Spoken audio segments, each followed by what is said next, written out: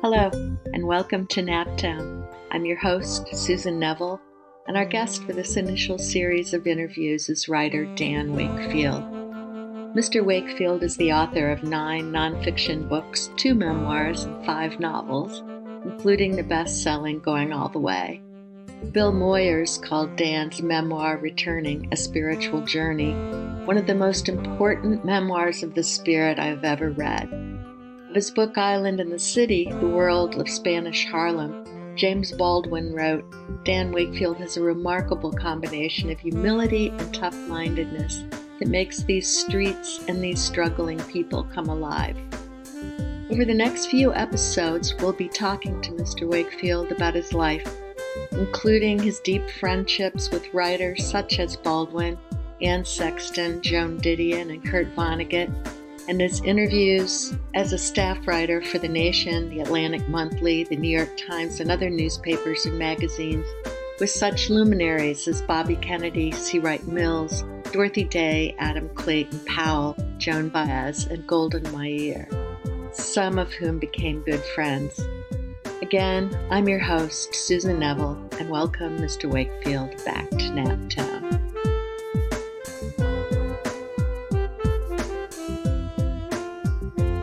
One balmy spring morning in Hollywood, a month or so before my 48th birthday, I woke up screaming. I got out of bed, went into the next room, sat down on a couch, and screamed again. This was not, in other words, one of those waking nightmares left over from sleep that dispelled by the comforting light of day.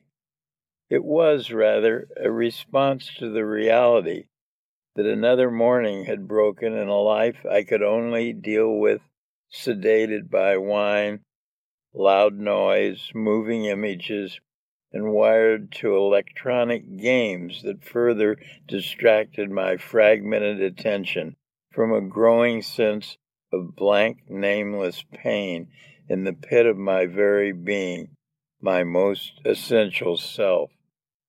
It was the beginning of a year in which I would have scored on the upper percentile of those popular magazine tests that list the greatest stresses of life. I left the house I owned, the city I was living in, the work I was doing, the woman I had lived with for 7 years and had hoped to remain with the rest of my life, ran out of money, discovered I had endangered my health, and attended the funeral of my father in May and my mother in November.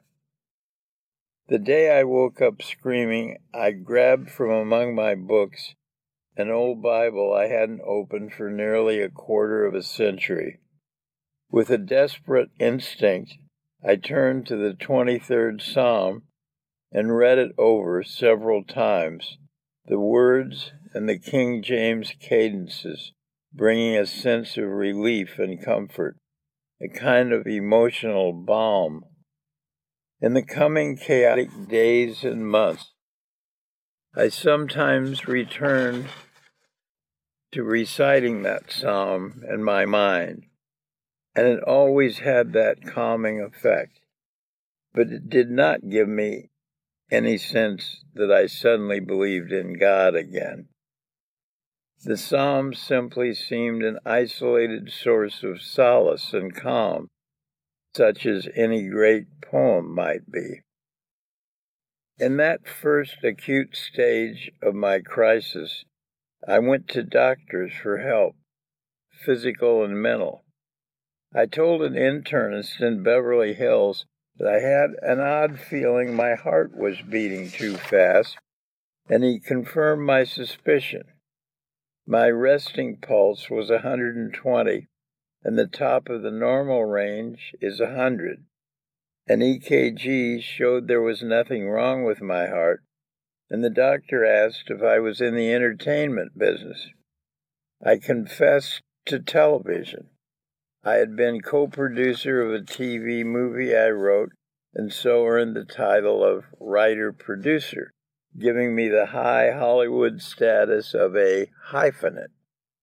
The doctor nodded and smiled, saying many of his patients in the industry suffered from stress, as I evidently did now. He prescribed medication that would lower my racing pulse. The beta blockers lowered my pulse, but not my anxiety, and I explained to a highly recommended psychiatrist in nearby Westwood, home of UCLA, how I had come out to Los Angeles from Boston nearly 3 years before to write a TV series called James at 15 that ran for a season, and then I stayed on doing TV movies and a feature film rewrite I was fired from. I told her how I had grown to feel alien and alienated in Los Angeles. The freeways and frantic pace and the roller coaster of show business were driving me nuts, and I couldn't stand the sight of a palm tree. The psychiatrist said I should take a vacation. She suggested Santa Barbara. At that moment, the voice of Bob Dylan wailed in my mind the line from Just Like Tom Thumb Blues, that my best friend the doctor won't even tell me what I got. Watching the national weather forecast on Good Morning America, I pictured myself on the bottom left-hand corner of the map in the dot of Los Angeles and felt I had slid to the wrong hole on a gigantic pinball machine, wanting to tilt the whole thing so I could get back to the upper right-hand corner location in Boston, where I felt pulled by internal gravity. My Southern California disorientation deepened because I no longer knew when anything happened in the course of a year, since all the seasons looked the same to me. When I saw a videotape of Henry James' The Europeans, the New England autumn leaves and sunlight falling on plain board floors brought tears to my eyes. I tried to forget about Hollywood by starting a new novel, but the room I worked in was next to the swimming pool, and the service people who came to test the chlorine were unemployed writers and actors discussing casting calls, making it hard to concentrate. Besides, the damp seeped into the pages and stiffened them, giving the manuscript the texture of corpse. I wondered if I might end up one of those bodies in the movies of Hollywood who float face down in their own swimming pool. A plumber who came to fix the toilet saw the typewriter and tried to pitch me an idea for a TV pilot about a jewel thief who gains access to rich people's houses by working as a plumber. When he asked if I wanted to get involved, I wasn't sure if he meant in a criminal operation or a TV series, and each seemed equally unappealing. I longed to leave the land of deals and palm trees and live in a building made of solid brick with a tree outside I could tell the time of year by. Finally, on one of those frantic mornings, I stopped in the midst of all I was doing and failing to do and called American Airlines, booking a seat on the next flight to Boston. That was a passage from Dan Wakefield's book, Returning. It's a beautiful book. You can tell that a phrase that's, the way that you describe the manuscript page as taking on the feel of corpse. Yes, it really reminded me of that. And it all started so brightly. And that's the bizarre thing about this true life story. It began with a phone call. When I was living in Boston, the way I had always hoped to have a life. I was writing a book. I was living on Beacon Hill. I owned my own townhouse. I was living in it with a woman I loved. And we both shared a pledge that neither of us wanted to have children, and everything was fine. And one day, there was a phone call, and I happened to be in the kitchen. We had a phone there. I picked it up, and a voice said, "Is this Dan Wakefield?" "Yes." "Would you like to write a television script?" And I later thought, it was sort of like when you get one of those calls from the Fred Astaire dance studio saying, if you can answer this question, you'll get a lifetime set of lessons from Fred Astaire dance studios. But I said, sure, thinking nothing would ever come of this. So the man who was calling was David Sontag, who at the time was head of 20th Century Fox Television, which had nothing to do with what we now know as Fox Television. It was simply a Hollywood production company. And he had on the air a couple of very successful series, one of them, The Paper Chase. And one of them was something about Daniel Boone. And anyway, so he simply said, well, would you be willing, we'd be glad to pay for you to come to New York and have lunch with me and an executive of NBC who's interested in a television series and would like to speak to you about it. And I said, well, sure, I'd like a trip to New York. So both my lady friend and I went to New York. I had lunch with David Sontag and a man from NBC, an executive who was very grumpy. And he said that he was hoping to have a series about a boy growing up in America. That was the entire concept. I later learned that he had hoped to get J.D. Salinger to write the series, and it had to be explained to him that Salinger did not deign to do those things. So instead of Salinger, he got me, which might indeed have made him grumpy. But David Sontag had told me he had read my novel Going All the Way, and he liked the way I wrote about young people. So that seemed fine. I thought that would be the end of that. The NBC guy didn't seem very enthused about me. And then about a week later, I got another call from David Sontag, and he said, we would like to have you and your lady friend come out to Hollywood and have a meeting with the NBC West Coast production staff. And we'll put you up at the Cottage at the Beverly Hills Hotel. That was sort of the A+ that you could do for a visiting writer. And so I said, sure, that sounds good. So my friend and I, who was named Eve, not Eve Babbitts, she and I got on one of these wonderful 747s. In those days, the 747s, I think they were Boeings before Boeing got in trouble. And they had what looked like a hump at the beginning of the plane. And that hump led to, in those days, a little stairway that you went up, and there was a piano bar.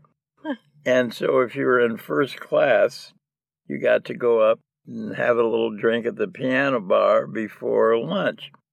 And whatever you do that has to do with any writing, it comes under the Writers Guild of America, and part of their contract with all Hollywood studios and agencies is that whenever a writer is brought any place, it has to be first class accommodations and travel. So there we were in this first class flight to LA. And in those days, those 747 flights, pretty sure they were on United, and they featured Trader Vic's lunches. And we loved Trader Vic's anyway. Went to Trader Vic's a lot in Boston. And these lunches were preceded by the cocktails in the piano bar. and then wine with lunch, and then brandy afterwards, huge, incredible chocolate sundae, and more brandy, and so you were sort of poured off of the plane. And we got to the cottage in the Beverly Hills Hotel, and I think we just slept until the next morning. And 7 o'clock in the morning, David Sontag was there to pick me up to go to this meeting at NBC. David had a sports car. I'm not sure what kind, but it was small and sporty, and I'm pretty sure it was convertible. So we took off very fast over the mountains to get to NBC, and as we're rocketing along and I'm feeling the incredible pain of hangover, David said, well, so have you thought up the story? And I said, no, I thought that's what I was coming out here to do, that you and I and whoever these people are at NBC, that we would figure out the story. I said, all I know is that I'm supposed to write something about a boy growing up in America, but there's no story. And David said, don't worry about a thing. That's when I began to learn about Hollywood. He said, so have you thought of a name for the boy? And I said, yes, I've always liked my Uncle Jim. That's my father's uncle. And he was a very colorful character, and I just liked the name James. And so he said, okay, have you thought what age the boy would be? I said, well, growing up, I figured 15 would be an age in the midst of growing up. And David said, that's it. I said, what? He said, we'll call it James at 15. I said, yeah, but there's no story. He said, don't worry about a thing. So we go to this meeting. And if you ever saw the movie Network with Faye Dunaway, it was like that meeting that I went to. The meeting was chaired by a glamorous woman named Deanne Barkley, who was very Faye Dunaway-like, and 3 or 4 men who were her minions who sat there at this long table. And she sat in the middle and conducted the meeting. And the meeting started out with David saying, no, we're very lucky to have Mr. Wakefield come out here all the way from the East. You know, it sounded like I had come from Damascus. And he said, and he has deigned to, you know, he's really a novelist. He's a very highly regarded novelist, but he's deigned to come out here and write a television script. Oh, we're so glad. We're honored to have you out here, Mr. Wood. All this went on. It was like some Japanese ritual of welcoming. And finally, after all the patter and good nature and congratulations and appreciation, Deanne Barkley said, what's the story? So I looked down at the floor, and David said, you know, we could bore you with a lot of standard network kind of series, episodes, and so on, characters, but this thing is, what we're doing is very original. It's something that's never been done before in television, and you know, you'll either get it from the title or not, and if not, that's okay. We have a meeting later today with ABC. I say, oh my God, what is it? What's the title?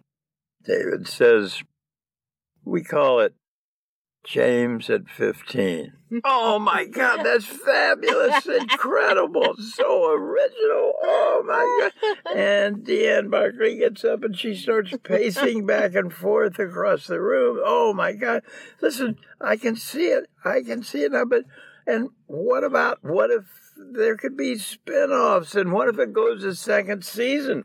What'll you call it then?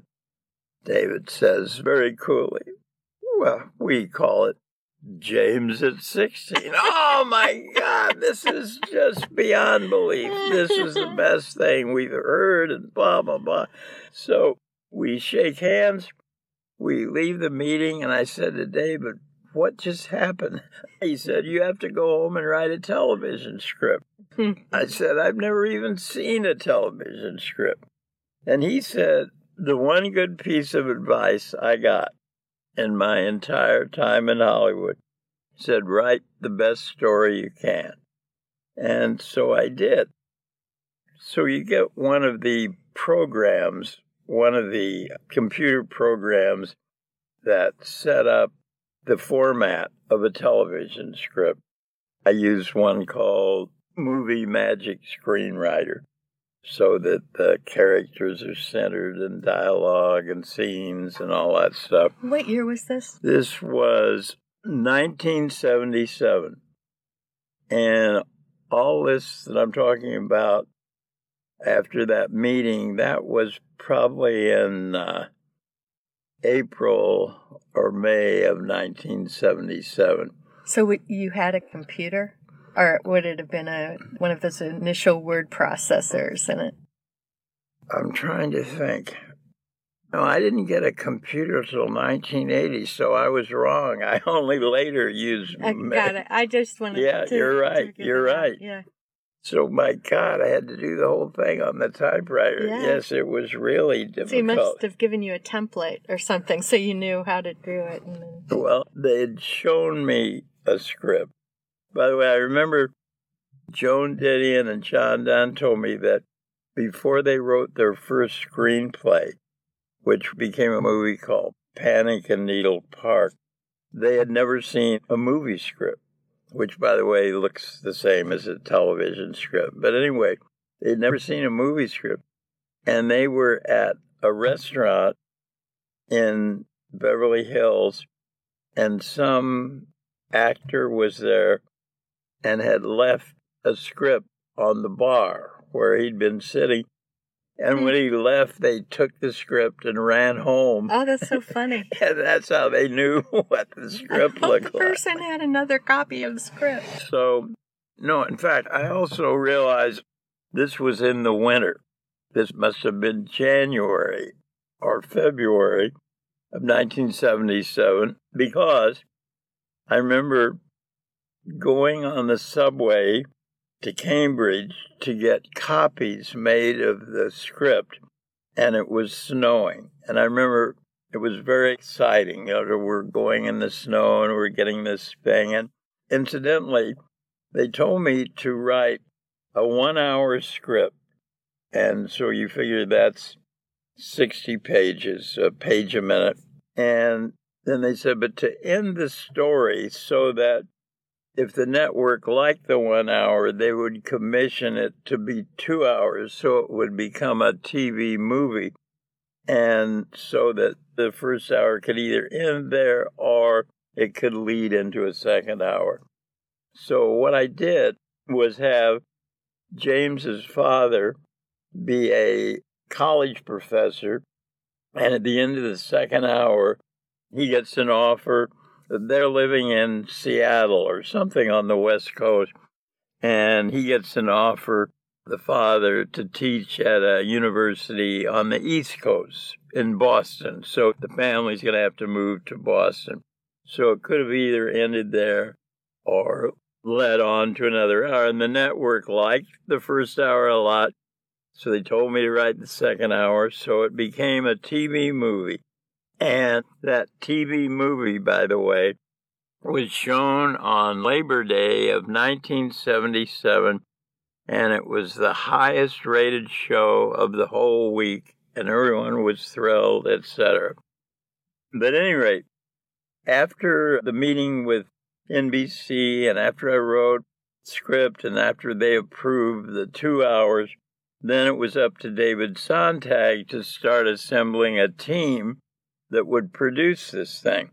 And the main thing he had to do was find an executive producer and a director.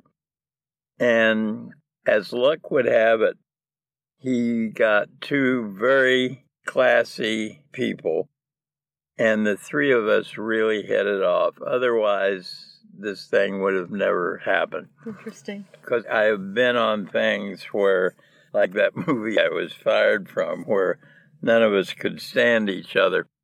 But the producer was a great guy named Martin Manulis. He had just been head of the American Film Institute, which was a very prestigious thing in Hollywood. Before that, he had been in the early days of television in New York.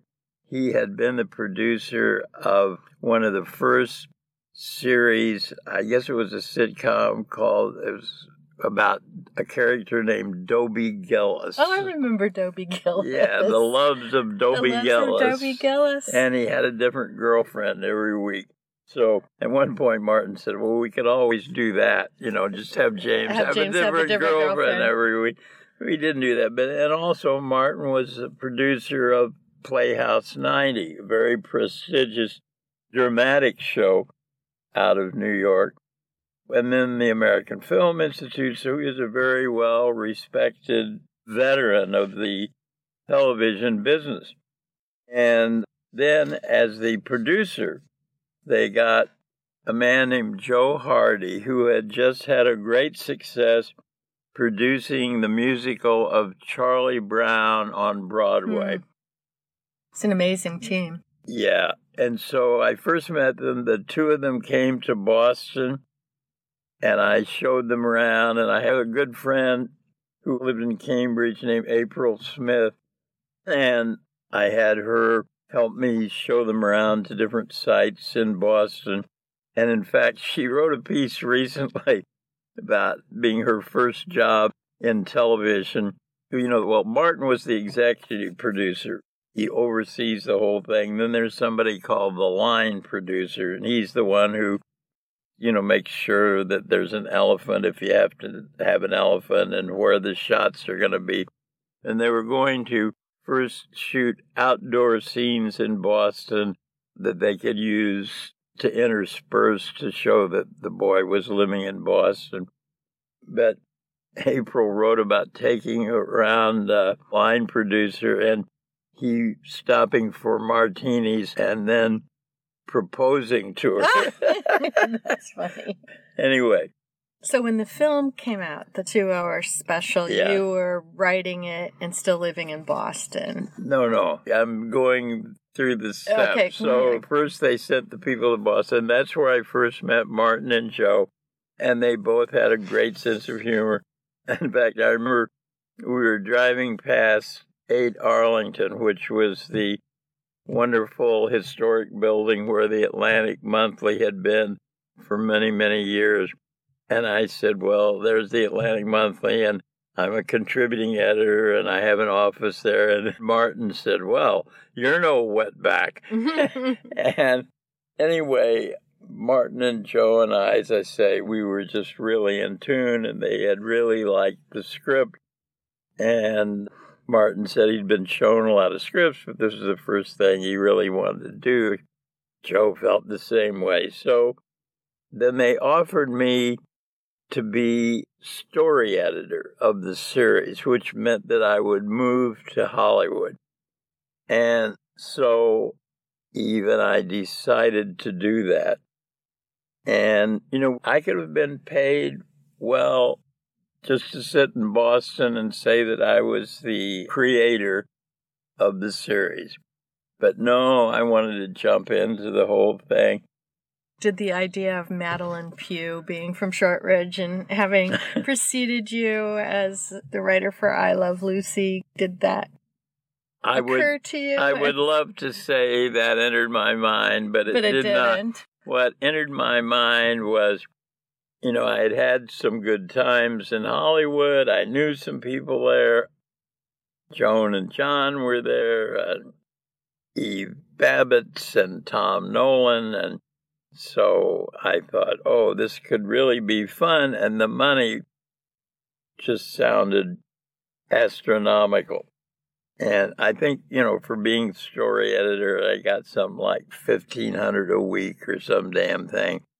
And even I had decided to sell the beautiful townhouse in Boston and get no, it was after we got out there, we decided to sell it and get a condo in Boston. And ended up selling that and buying a house in Hollywood with the de rigueur swimming pool, doing the whole thing. Anyway, we went out, and before we had gotten our house that we were going to live in L.A., they put us up at the Chateau Marmont, my favorite place from the past. And we were invited to a screening of the pilot, the 2-hour pilot. And oh my God, it is such a thrill to see words that you have written spoken by actors and actresses on a screen. It's just amazing and gives you an unreal sense of power. That's interesting. And then we watched the actual show when it was on television, just like millions of Americans. By the way, oddly enough, it was not shown in Indianapolis because it was at the same time as a Colts preseason game. That's interesting. Which was really made me mad. But anyway, so Martin and Joe came over to the Marmont to watch with Eve and I. And then it was triply or quadruply amazing to see actors saying your words and knowing that millions of people are watching this damn thing and listening to what you wrote. And I was practically insane. I remember at the commercial, there was a commercial for vitamins, and I was yelling, "Eat those vitamins!" And Martin and Joe were saying, "Oh, come on, calm down, Dad." But it was a thrill. I never thought about how powerful that must make a writer feel. It's like you're a puppet master. Yeah. And equally, you feel as powerless and depressed when somebody buys the rights to your novel, like Starting Over, and just uses it as what they call a launching pad and does a movie that's a romantic comedy which has nothing at all to do with your novel. Exactly. And the same thing happened to John Updike with Witches of Eastwick. I remember when he and I were on that panel with Vonnegut, somebody asked him how he liked the Witches of Eastwick, and he said he took his wife to see it. They had to buy tickets just like I had to for Starting Over. And after 15 minutes, his wife whispered to him, "John, you should take your name off this." He said, "That's not the way it works, dear." And he said they had filmed the movie 20 miles from where he lived, and they never invited him to the set. He said, "I would have liked to meet Cher." So I had a similar experience with Starting Over. But back to James at 15, I was there. I was in Glory, and then as story editor, I got to have my own office in one of those buildings on the lot of 20th Century Fox where I'd read about writers from F. Scott Fitzgerald to Faulkner living and having their little one-room office things, and it was very exciting. And suddenly, I'm living a wholly different life than I was in Boston. Boston, I was with Eve all the time, and she was in on everything. And this way, I'd get up at 6 in the morning, and she drove me to the studio, and then came and got me at like 7 or 8 at night. And, when you're working on a series, it's just all consuming.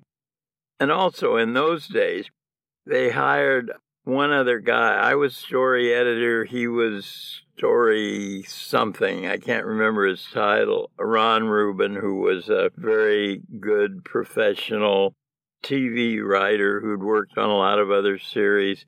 And the two of us essentially wrote the whole series. And now they have 40 people writing an hour series. And anyway, one of my thrills was when I was first there, and the pilot had been on the air, then we were going into production for the series.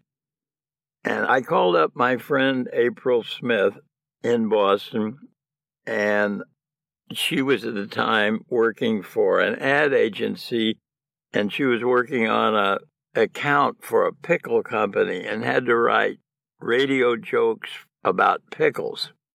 And I called her up. I said, April, this is probably one of the 2 weeks of my whole life that I will have power. And I want you to get on a plane, come to the Chateau Marmont, and I will get you an assignment writing an episode of James at 15.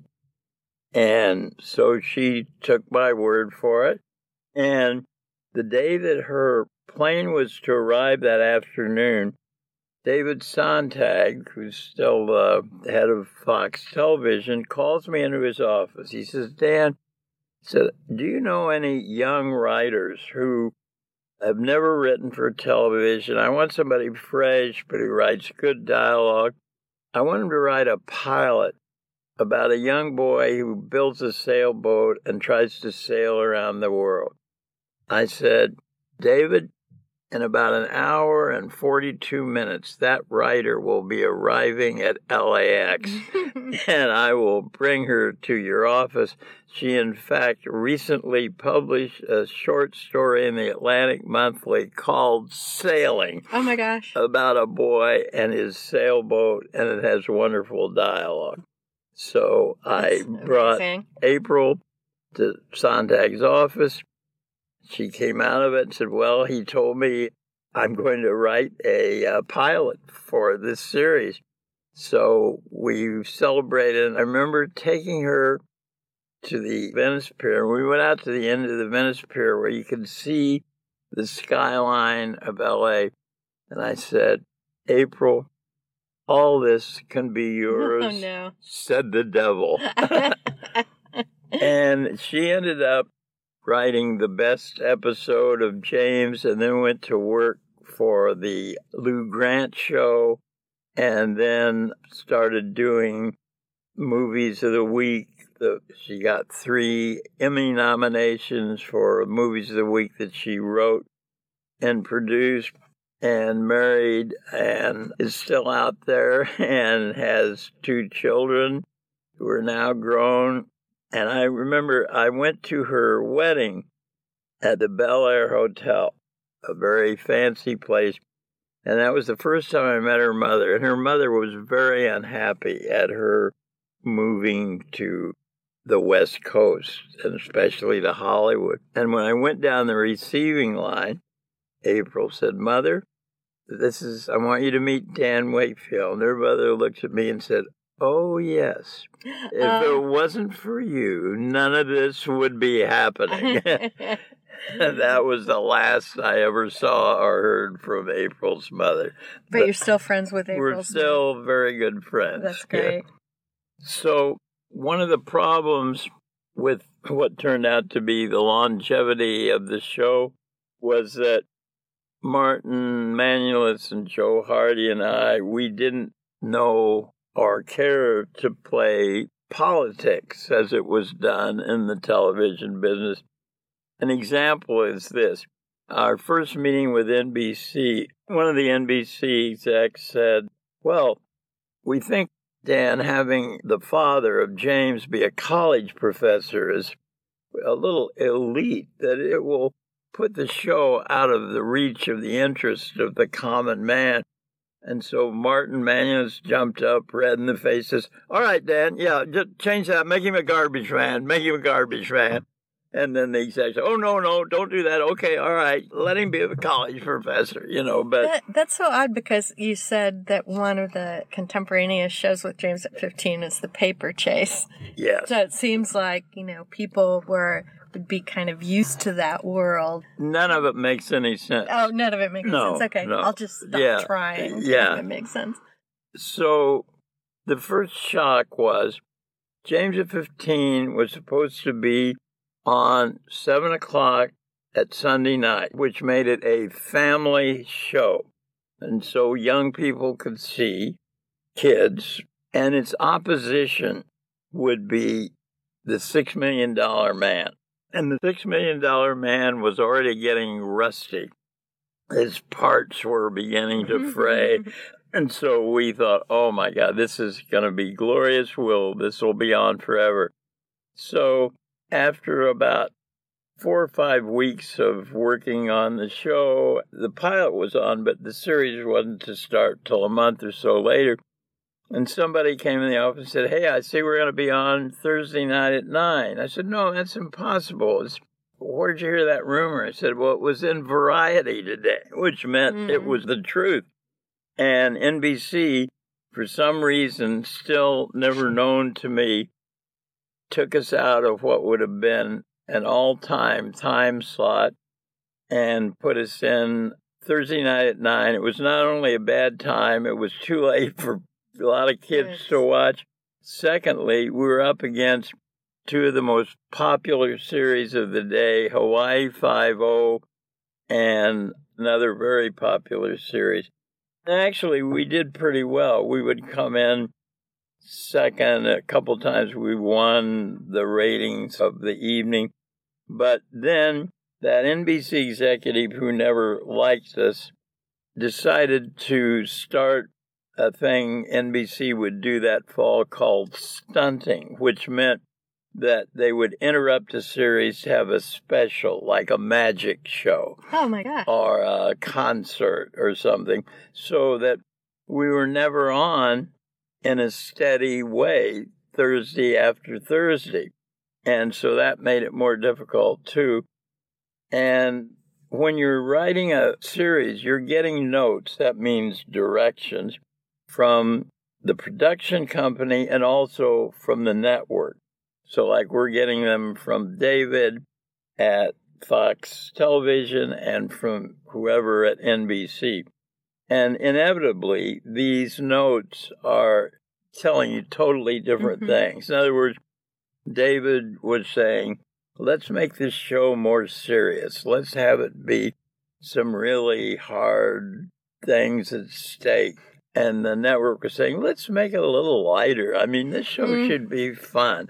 So we're caught in between these things, and we just went our own way and didn't pay attention to either of them, which made both of them mad at us. So the point was that we were to have, I believe it was the pilot and 9 shows, and then they would decide if we were picked up for another 11 shows, which would make it a whole season. And that was the aim, was to get a whole season. And so the time came, and the great news is we're getting picked up for the whole season. But the bad news is that they're firing Martin and Joe. Oh, no. So that really takes out the heart of the show.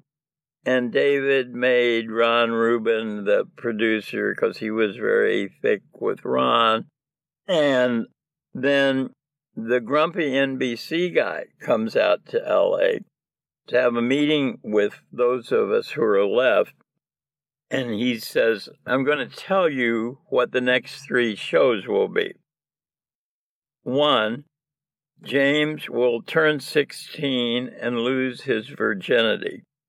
2, James will worry that he has contracted a venereal disease. And 3, James will get his driver's license.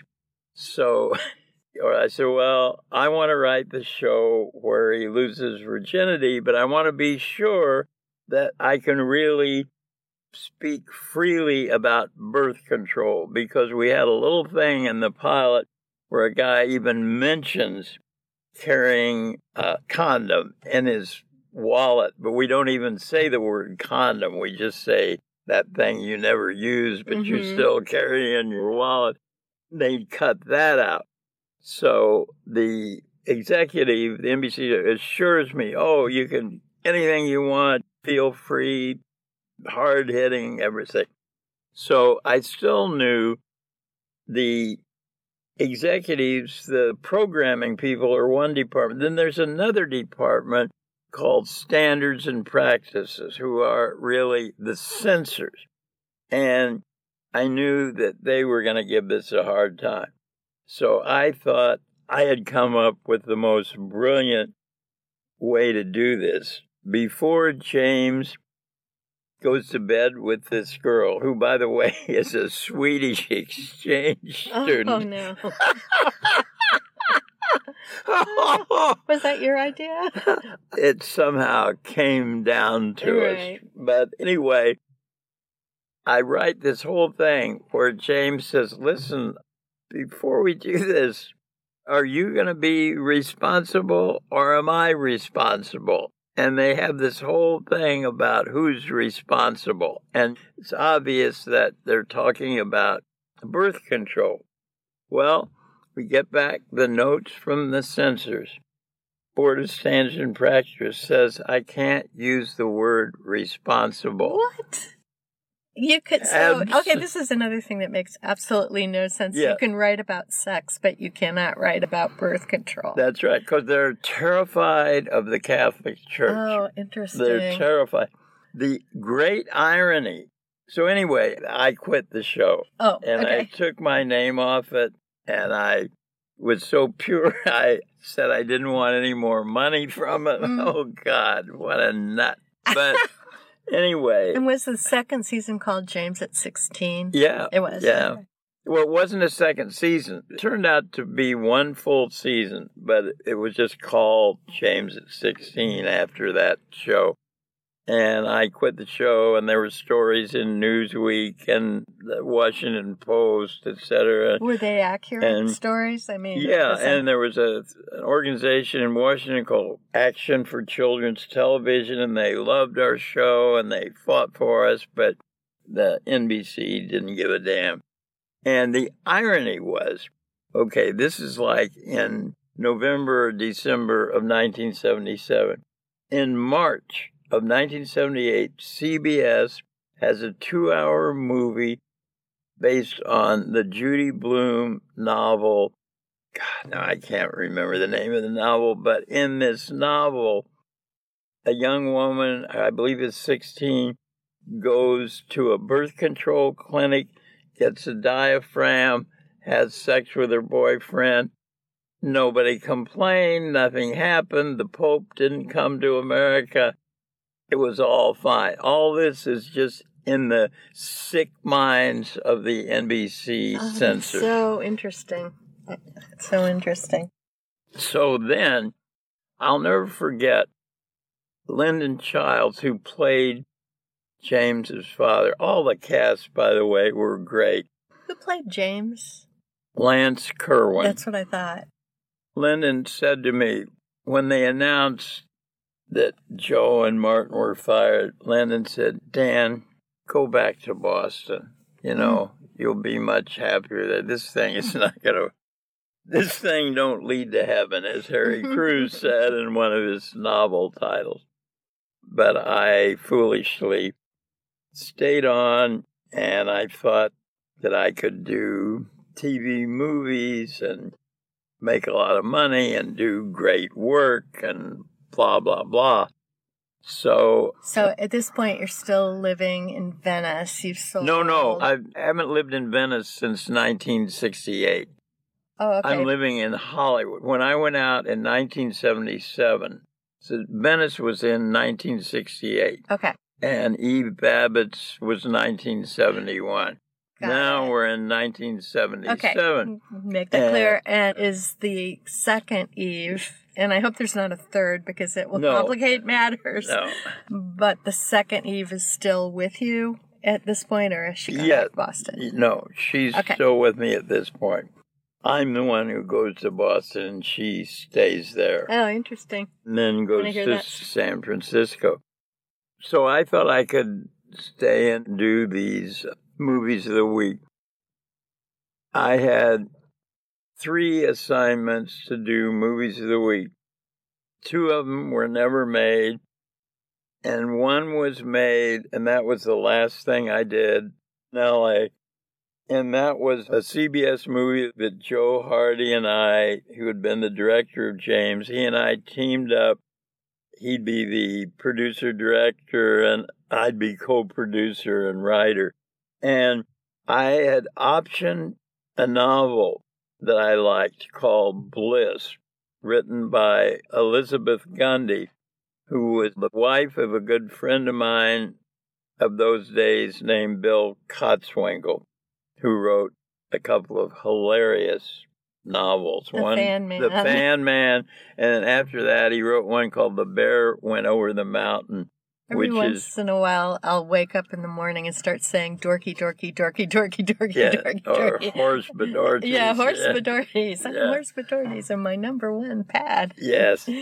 Anyway, so there was a nice, quiet novel. It's about a woman school teacher in Vermont who's never been married and is sort of thought of as an old maid, but she's only like 40 or something. And she falls in love with the janitor of the school. So we got to play these roles, Lynn Redgrave and Brian Dennehy. And it was Brian's first leading role on television.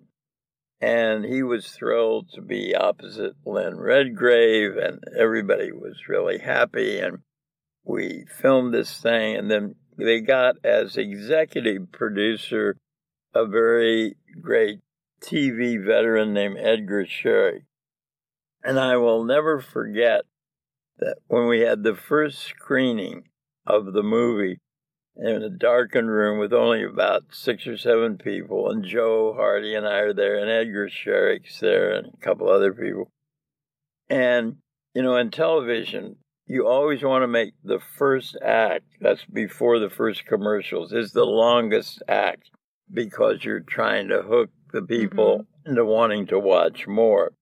So our first act, as we're sitting there watching it for the first time on a huge screen in this darkened room, and everything is very subtle and leading up to the act ending, which is supposed to be highly dramatic, is when Brian Dennehy is climbing up a ladder to repair the roof of the Lynn Redgrave, the maiden school teacher, and she hands him a wrench, and his hand comes down, and their two hands hold together, and then the act ends.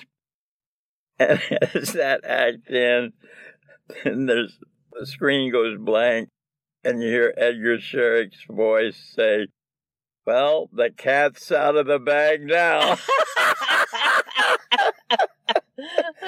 And I knew for the first time, this thing I've written is a piece of crap. Oh, no, that's so funny. But, no, it was okay. And it was great working with Joe. And I'll never forget, we would have different directors all the time. I mean, Joe couldn't direct every show.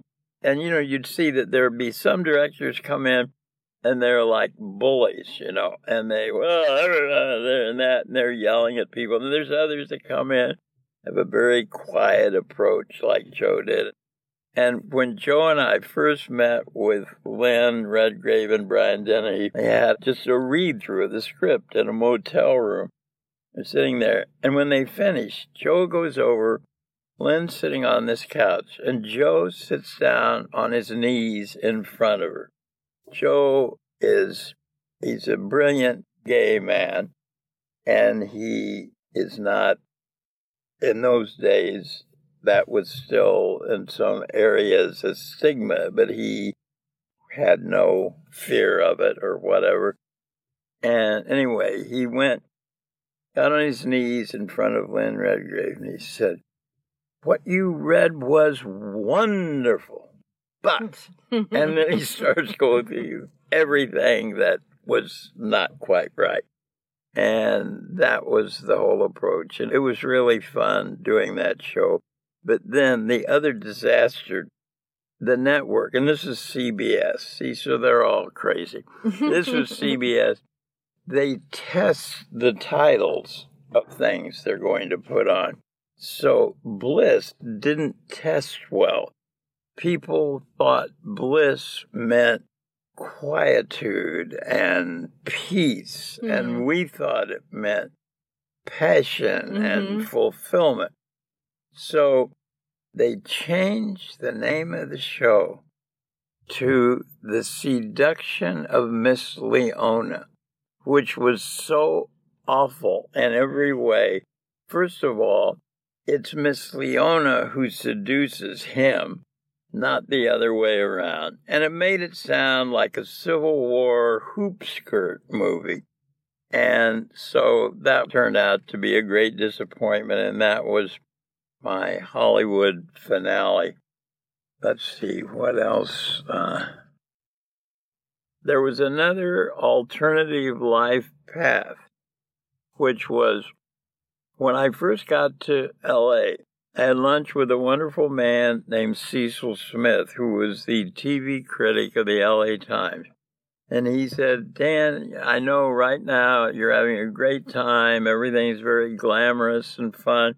He says, but you're going to get really sick of this place. And I'm going to tell you where you go when you get sick of it. You go to a beautiful place called Borrego Springs. It's a national desert, and it's 75 miles east of San Diego. So you go south to this place, and you stay, there's a place called the Casa del Zorro, and it's like a little motel, but you don't stay in the motel. You go in the motel, and they will rent you a cottage out in the desert. And oh boy, these were the most beautiful times. And even I would rent a cottage. And being in the desert, I hadn't been in the desert since I'd been in the Negev in Israel. And I'd forgotten what quiet was like and serenity. And Eve would go to the grocery when we got there. She was a wonderful cook. And we went there every season, spring, winter, fall. We would go for a week to Borrego Springs. And, you know, oddly, a lot of people in Hollywood go to the Royal Hawaiian Hotel in Hawaii, which we went to, and it was awful. It was like being in Hollywood.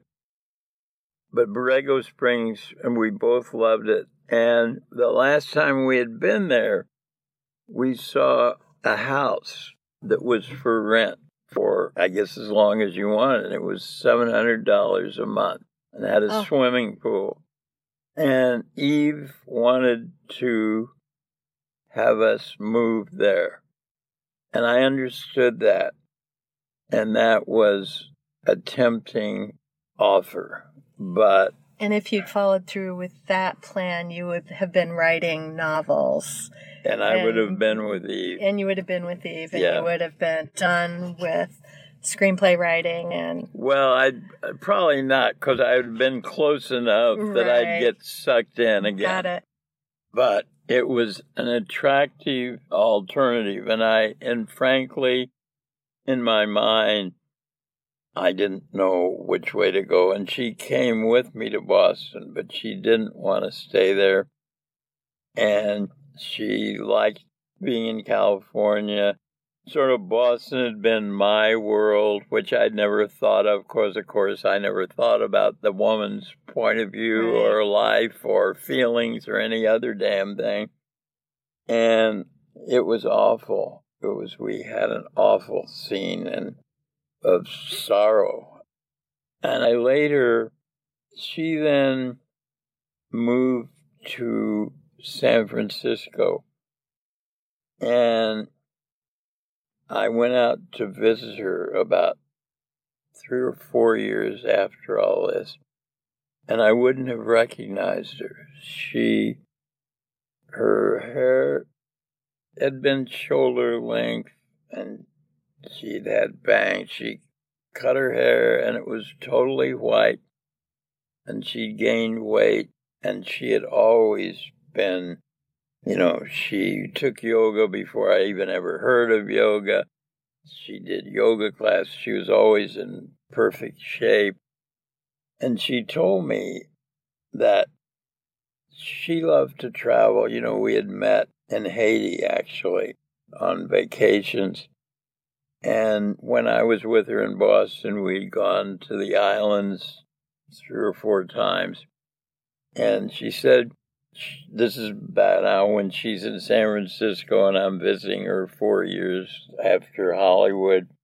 And she said she had gone to the islands once and she'd met a really nice man, and he had wanted her to come and live with him in Chicago. And she said she thought about it, and she decided, I've already done that. And I understood. And then I saw her once more, and then I just got the feeling, I understood that she didn't want to get together anymore. I mean, it wasn't anything bad. It was just, that was a part of life she wanted to put behind her. And I respected that. And I got in touch with her. And then years later, I tried to find her and couldn't, and had a detective woman I knew in Miami try to find her, and found that she had died. Oh. And that was a real shock. What was Eve's last name? DeRosset. DeRosset. And you met her on a trip to Haiti? Yeah, I was with a woman who I sometimes took trips with. She was with a guy who was sort of a boyfriend in New York. And yes, that was one of the great dramas of my life. We stayed at this place. I had gone to Haiti.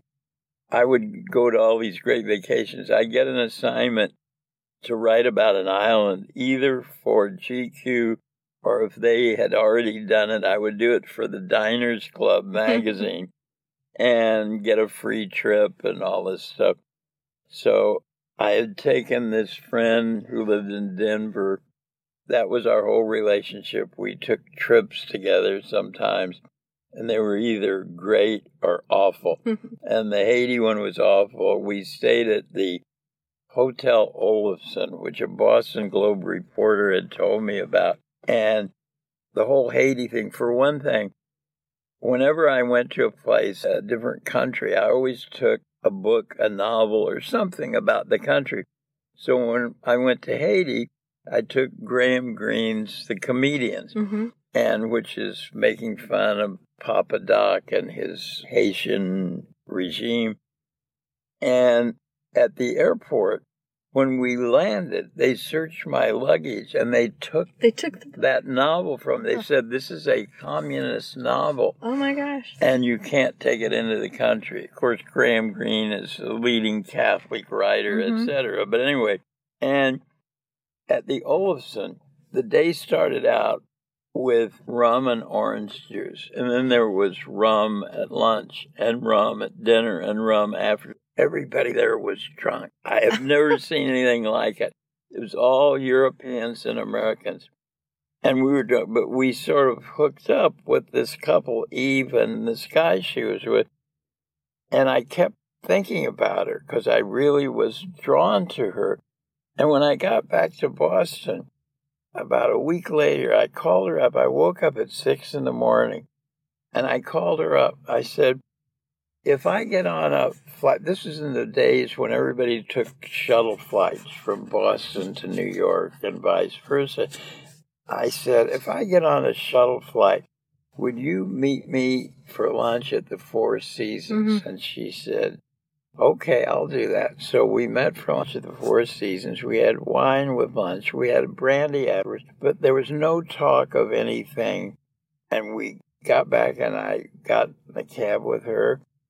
And no, at the very end of the lunch, I hadn't even held her hand or anything. Or I just said, listen, I know this is going to sound crazy, but would you just quit your job and come and live with me in Boston? My gosh. And she said, well, that's a very nice offer, but I don't think I said, well, I understand. I just thought I'd ask. And a cab took her to her office. We never held hands, anything like that. And I thought, well, that was a good try. And then I went down to the village and had dinner with my agent, Knox Berger, and I got very drunk. And I went back to my hotel, and the phone was ringing. And it was Eve. And she said, well, I've been thinking about what you said, and why don't you come down and we'll discuss that?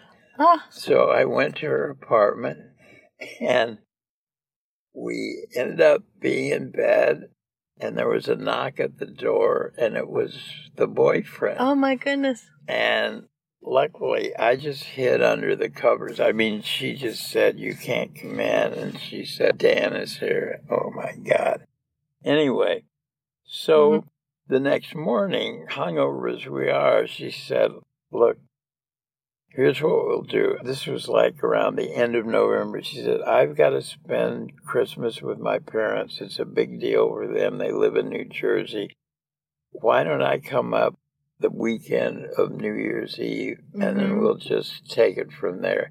So she did, and we had a great time, and we decided we would alternate her coming to Boston and me going to New York every weekend. Every weekend. And then around April, she said, "Well, why don't we rent a house together someplace where you can write and I can commute to New York?" She had a good job. She was a colorist for a company that made rugs and cloth things and coverings of expensive couches or whatever.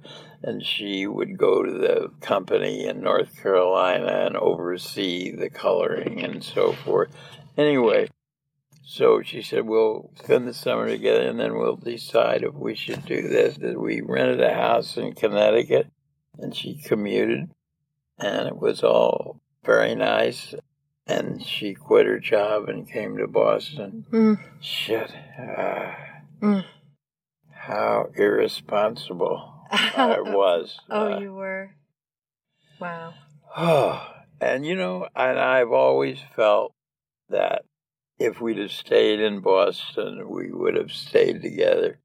But the Hollywood, of course, was just, everything was opposite, And I remember... Upside down land or something. Yeah.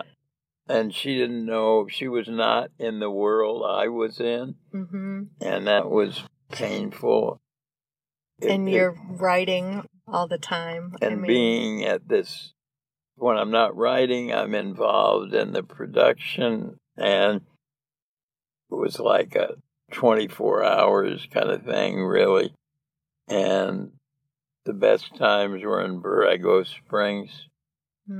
So at what point we started this podcast with you reading Waking Up Screaming from Returning, where were you and at what point you woke up screaming in California and you and Eve she went back to Boston with you after that? Or I woke up screaming. I went back to Boston like on a reconnaissance mission.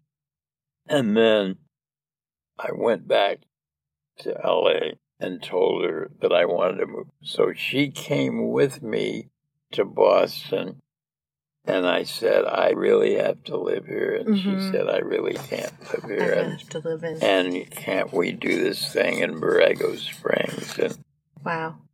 And then, at that point, in Returning, you're basically fighting for your life.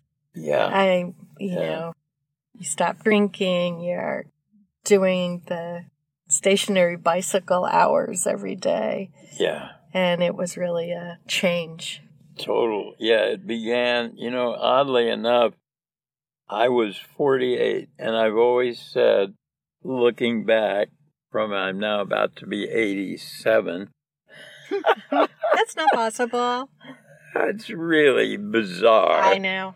Anyway, looking back, I have always felt the best decades of my life were my 50s and 60s because I got healthy for the first time.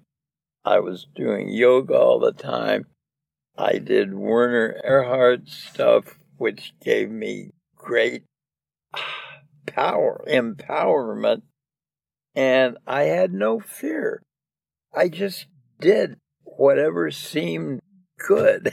And, I would, by the way, there was an era there where I was actually a contributing editor of the Yoga Journal. Oh my goodness. I sort of weirdly remember that. And a picture of you in People magazine doing a yoga pose in a swimming pool in Miami. Yeah. And God, I've had many lives. You have had many lives, and that's a very good thing. I think that's probably a good place to start. And the next time we can talk about returning and the Werner Erhard era and moving to Miami. And maybe a little bit about Selling Out, the novel. When did you write that? I wrote that when I came back to Boston from Hollywood. That's one of my favorite novels of yours. Yeah, it really is. I know you don't I look agree, at it, it makes me sad. By the way, one thing I should say about the era of Eve to Rossett, one of the most amazing things we did, and we had some amazing times together. I owed Sam Lawrence a book from a 3-book contract, and the only way we were going to get some more money was to finish this novel, a novel. And I didn't even know what the novel was. So I said, let's go. Well, we went one summer to Nantucket, and we couldn't find a place we could afford to rent except one in town, and it turned out to be a lousy summer. I remember mainly we sat inside and watched Perry Mason reruns. I said, well, I'll never come back here unless we can find a place on the ocean with a plate glass window. So some realtor drove us around on the last day we were there, and we saw a place on Dionysus Beach, and it was one room with a plate glass window looking on the ocean, and then behind it was a bedroom. That was it. And a little kitchenette was in that big room. And I said, this would be it. I could really do it here.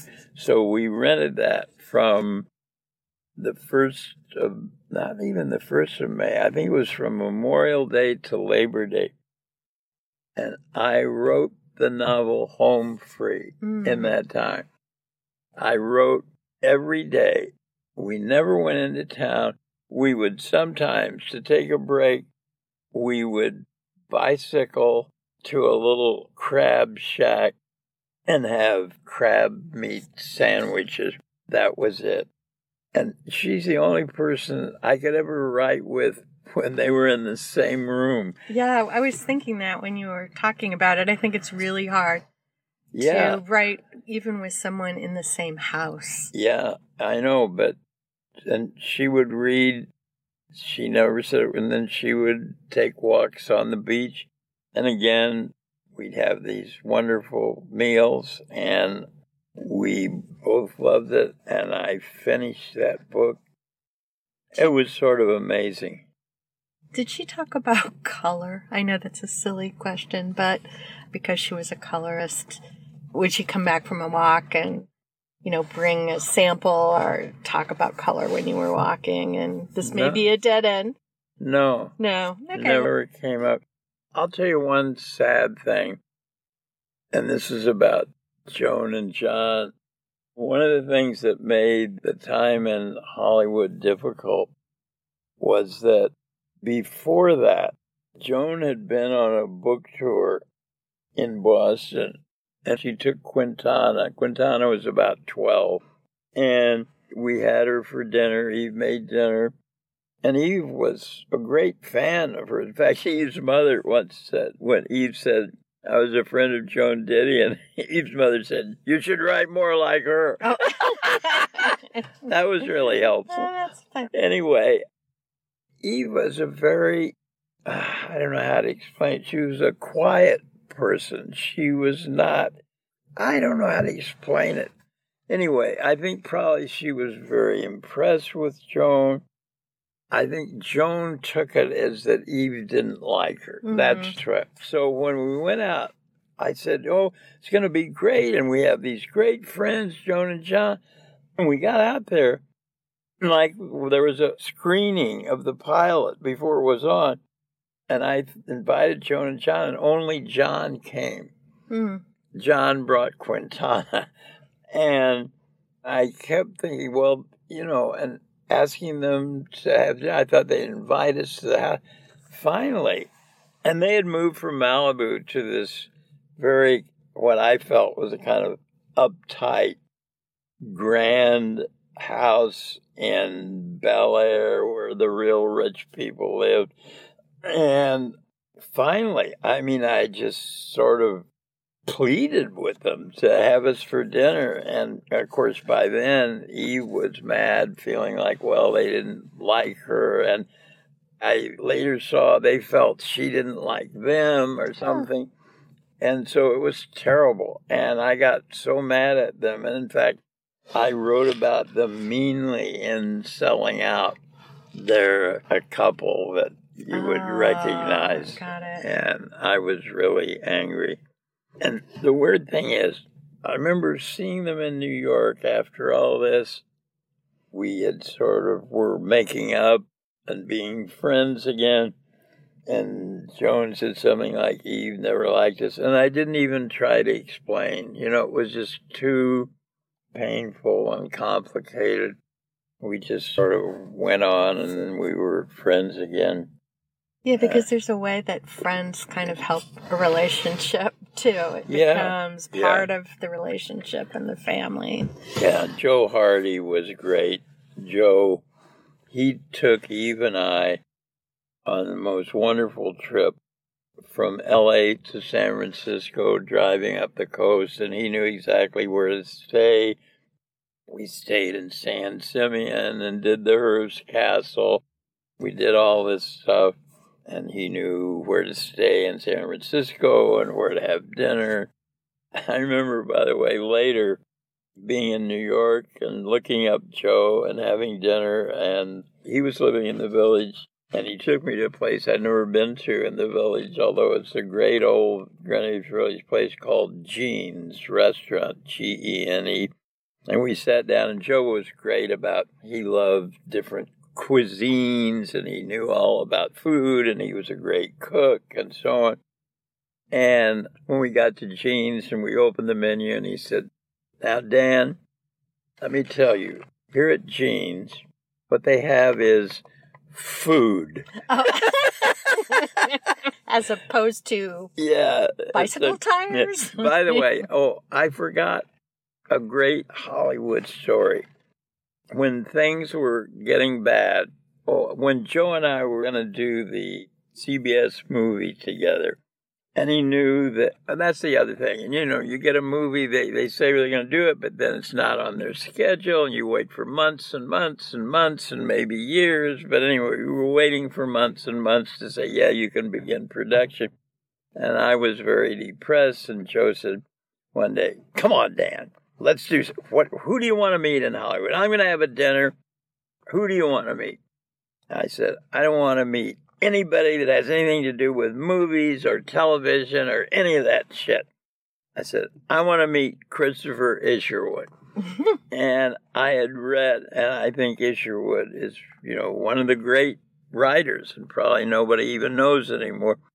He was sort of beginning to be revived because this is 1977, and gay people in San Francisco were honoring him. Mm-hmm. And I had read particularly a novel of his that I love called Down There on a Visit.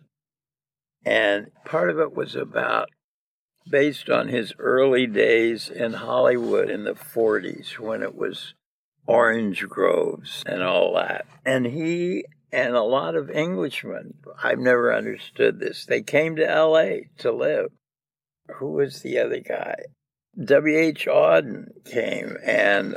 So weird, because it's hard to associate Isherwood, Auden, or particularly, in my mind, Thomas Mann. Yeah. I just cannot imagine the person who wrote Magic Mountain living in Hollywood. It just does not compute. And Eve Babbitt cited Thomas Mann as one of the people with Stravinsky and all the other great minds. Yeah, Isherwood. So Joe had a whole dinner party so that I could meet Isherwood. And Joe knew him as part of the gay community and also as creative people, writers, etc. And Isherwood had written some screenplays, and he wrote a novel about Hollywood called, I think it was called The World in the Evening. And he also wrote a novel called Prater Violet that was about the making of a movie. I don't know what movies he wrote, but he did write some. But anyway, this great novel of his, Down There on the Visit, was so brilliant about L.A. in the early days, in the 40s. So anyway, Joe had this dinner, and Isherwood at the time, I think he was 77. The year was 77, and I think he was 77. And he was sort of being re-celebrated because of the gay community and the literary world re-recognizing him. And he was wonderful. And at this dinner party, there were about 14 people. A lot of them were unemployed actors who were very depressed. And Isherwood was going around cheering everybody up, you know. And I remember he went to this one guy and said, "Son, how old are you?" He says, 40s. "My God, you're just beginning. What are you?" And so I got my time with Isherwood, and I said, "I love Down There on the Visit." And I said, "You know, I just assumed that wonderful part about L.A. in the early days was your fictionalized account of your time there." He says, "Oh, no, my dear boy, no." He says, "I wrote all about that in a nonfiction book called Lions and Shadows." I think it was called, I know it was Lions something. He said, but he says, "You know," he said, I guess I asked him why he came to L.A. He said, "When I came out here," he said, "the strangest thing was when I went to the desert," he said, "I felt at home." And he says, "It makes no sense. I grew up in England. I grew up in greenery all around. But when I went," and he had been to Borrego Springs, and he'd written about the Salton Sea, which was around there. And he said, "I don't know how any other, it was just like spiritually a home." And, you know, he became very involved in a spiritual life in the Vedanta world. There was a Vedanta center in Los Angeles, and Isherwood wrote a wonderful book, which I wrote about a lot, and stuff I wrote when I was doing this spiritual stuff. He wrote a book called My Guru and His Disciple. Mm-hmm. And this guru, part of it was, I think he met this guru in the 40s, and these were days when being gay was simply a mark against you, a handicap socially. And this guru had affirmed his being gay and affirmed his loving the man he loved. And it was very important to him. And he wrote just beautifully about his relationship with the guru. And the guru was very unguru-like and was a chain smoker. Anyway, it was some of these other L.A. people sort of dabbled with the Vedanta Center, but Isherwood was serious about it. But I got to say, if I say who are the great people I've ever met, he would be one of them. It's interesting. Well, thank you so much. This has been a privilege, as always, and we will talk again soon.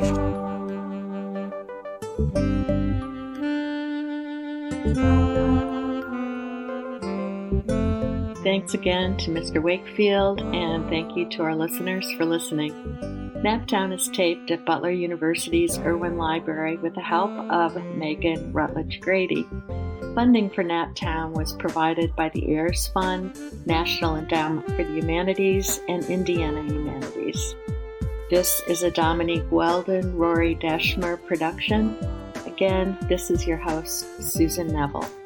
See you next time in Naptown.